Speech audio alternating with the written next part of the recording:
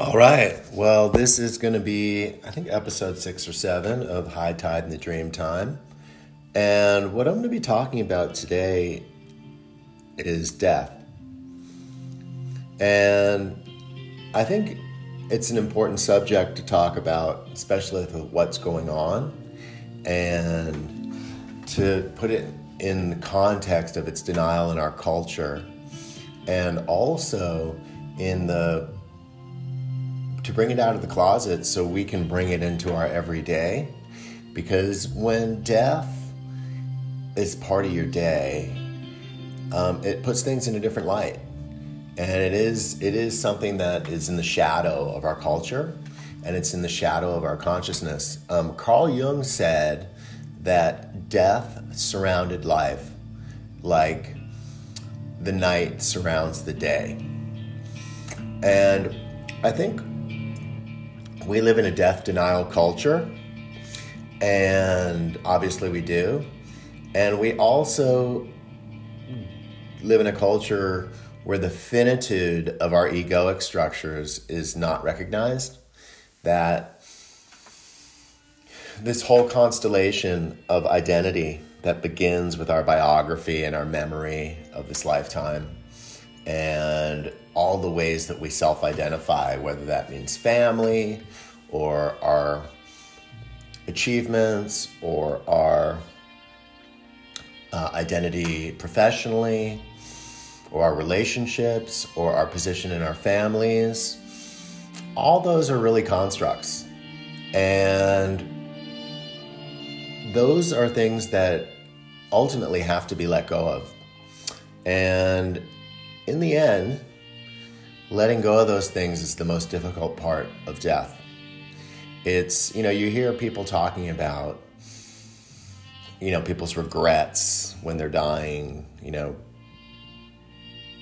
But really, all people are doing in those moments are they're being caught up in their concept of themselves and wishing it had been a more successful concept, or wishing it had been a more perfect concept, lived in a way that, in looking at it, seems more whole. But the truth is we all have to let go of that. And we all have to let go of the constructs that support our sense of ourselves and our lives. And that's a lot of what's going on right now with the coronavirus. We all have these assumptions about what really forms our lives and what really are the underlying structures of society, whether they be government or culture or wealth or prestige. And now, with the coronavirus outbreak, it's democratized the whole experience of being human right now. It doesn't matter what your wealth is or how much wealth you have. It doesn't matter your position in society. It doesn't matter what family you come from. In our engagement with this virus, we're all on our own. We're all left with, how am I going to deal with this if I get sick? And for everybody, that's a different notion. It has to do with their sense of themselves, their hardiness. How am I going to endure this virus if I catch it? What's my resistance like?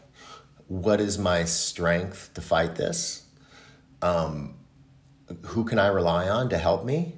Do I have health insurance? Am I going to be able to see doctors? Am I going to be able to go to hospitals? Do I want to go to hospitals? Because that's where all the really sick people are. So it's utter chaos. And our self-identification and the things we usually orient ourselves towards are in chaos right now. And one of the things that is in the most chaotic state is how our culture in the West views itself. Because basically, we live in a secular, materialistic culture, which basically the overriding theme is that you work hard, you do well, it shows the favor of God if you're successful, and if not, then you're kind of out of luck. And nothing shows that more than someone like Donald Trump being able to be president, who, by any measure, is a person of low character.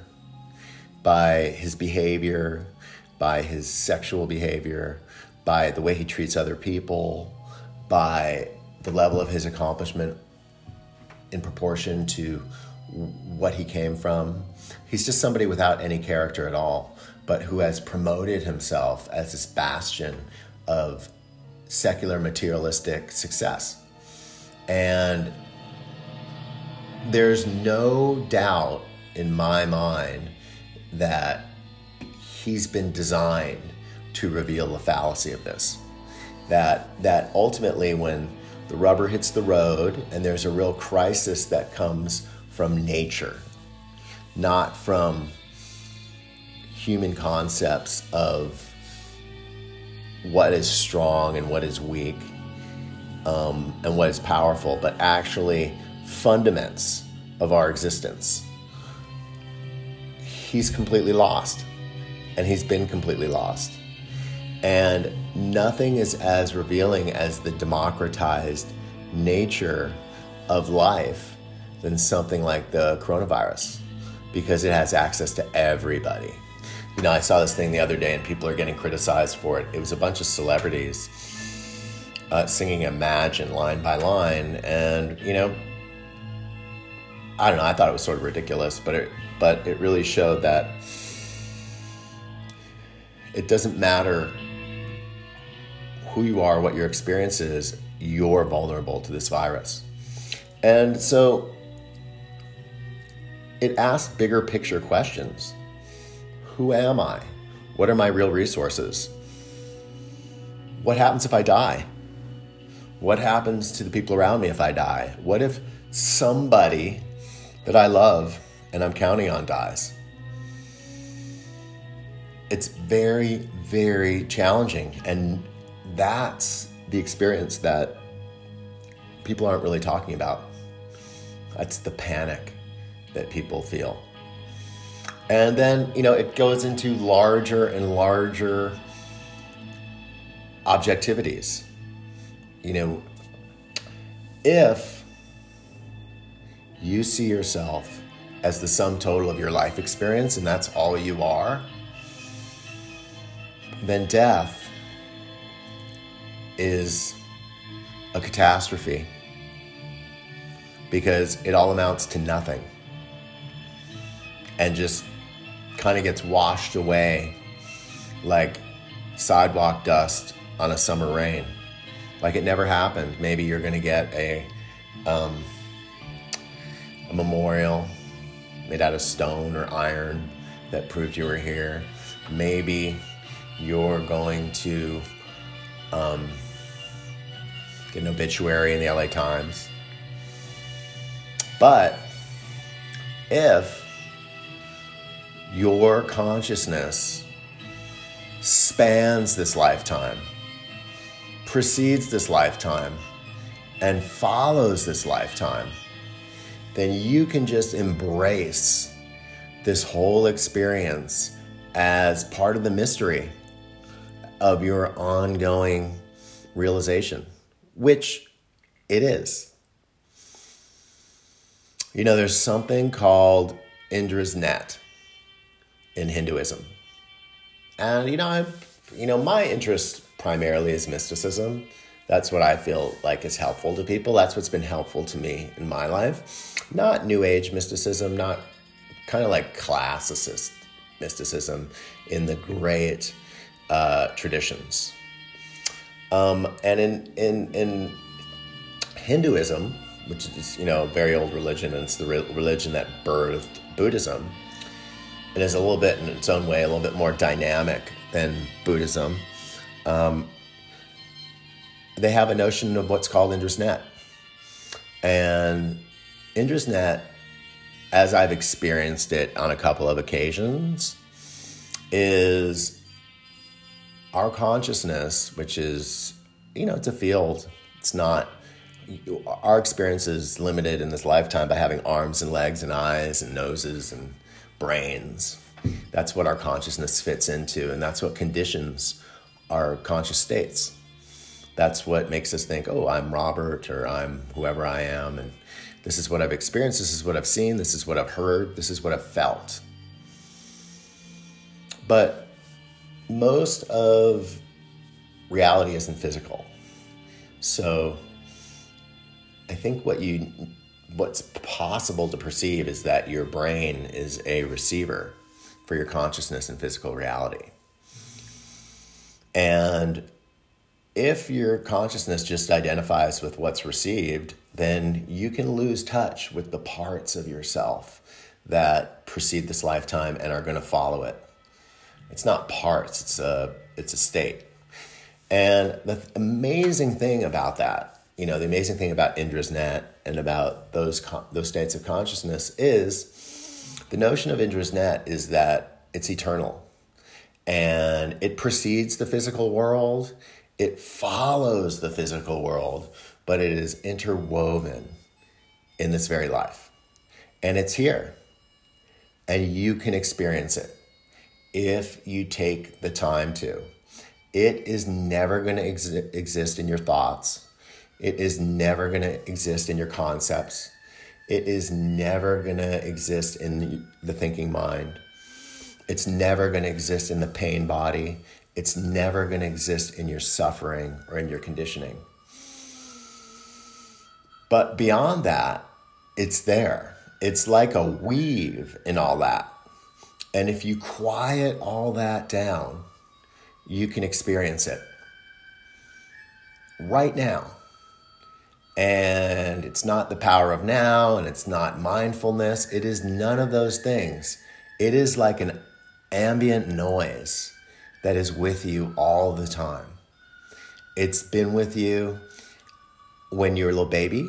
It's been with you in your traumas as a child, which for most people is just lack of empathy for who they truly are. It's been with you in your suffering, in your relationships. It's been with you in your joys. But that ambient noise doesn't change. It's always there. And I really think that in death, and there are people very close to me right now who, if they get this virus, are going to die. So I've been discussing this a lot with them. In death, you can't screen that out anymore. You can't screen out that ambient noise that is kind of Indra's net, which is really the same thing as saying a quantum field that contains physical reality and non-physical reality, but it's right here, right now. It's not on CNN. It's not on the Drudge Report. It's not on it's not in the LA Times, which are all just trying to say sensational things to get your attention. And they don't know about it. And the culture doesn't know about it. And the culture doesn't talk about it. And the culture doesn't have any language for it. So what's really important is that you take personal responsibility for experiencing that, so that you can be nurtured by it, so you don't have to be nurtured by your circumstances.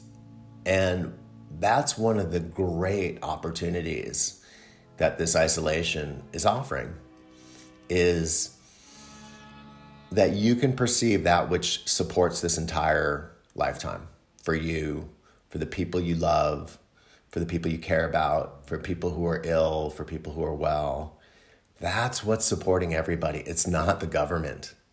As we all see the government's failing, and the fantasy that the government can save us from larger challenges in our human experience is absolutely a fallacy.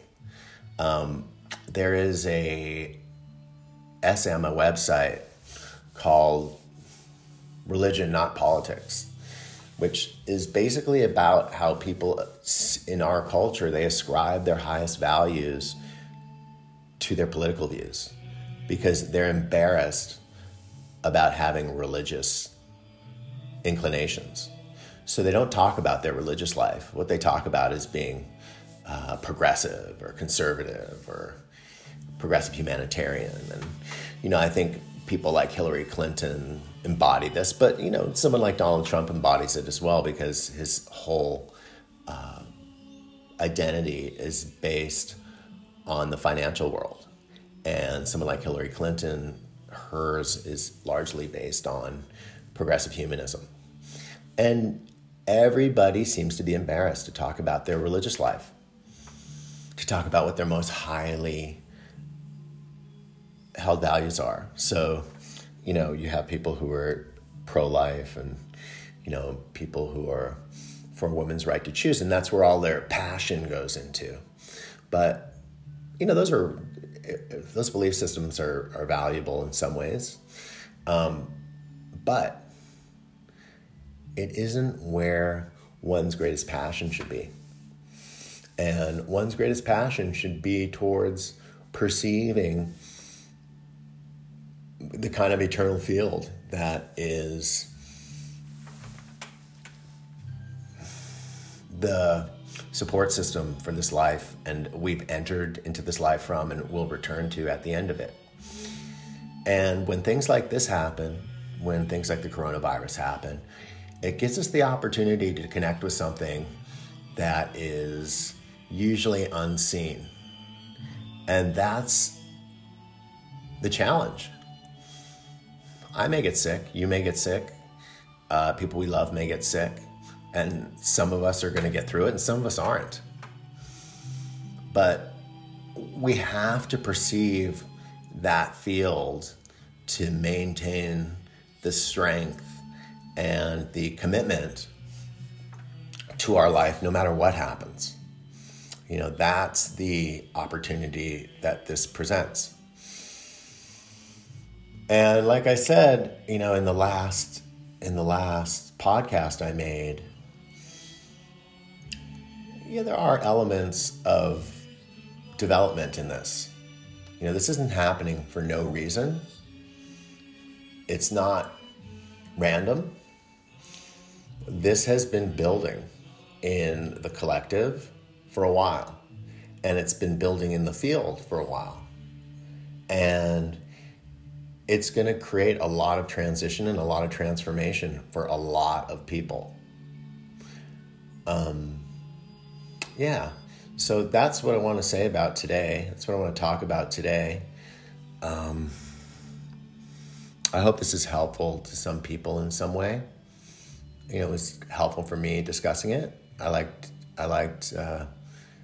thinking about it, contemplating it, because I know that I've gotten wrapped up in a lot of personal identity issues the last few days and the last week or so. And now I'm looking out the window, and I can kind of see Indra's net. And that's kind of cool. All right. I hope everybody has a good Sunday. Today's Sunday. And I hope the coming week goes well and everybody stays healthy and safe. All right. Thank you so much. Bye-bye.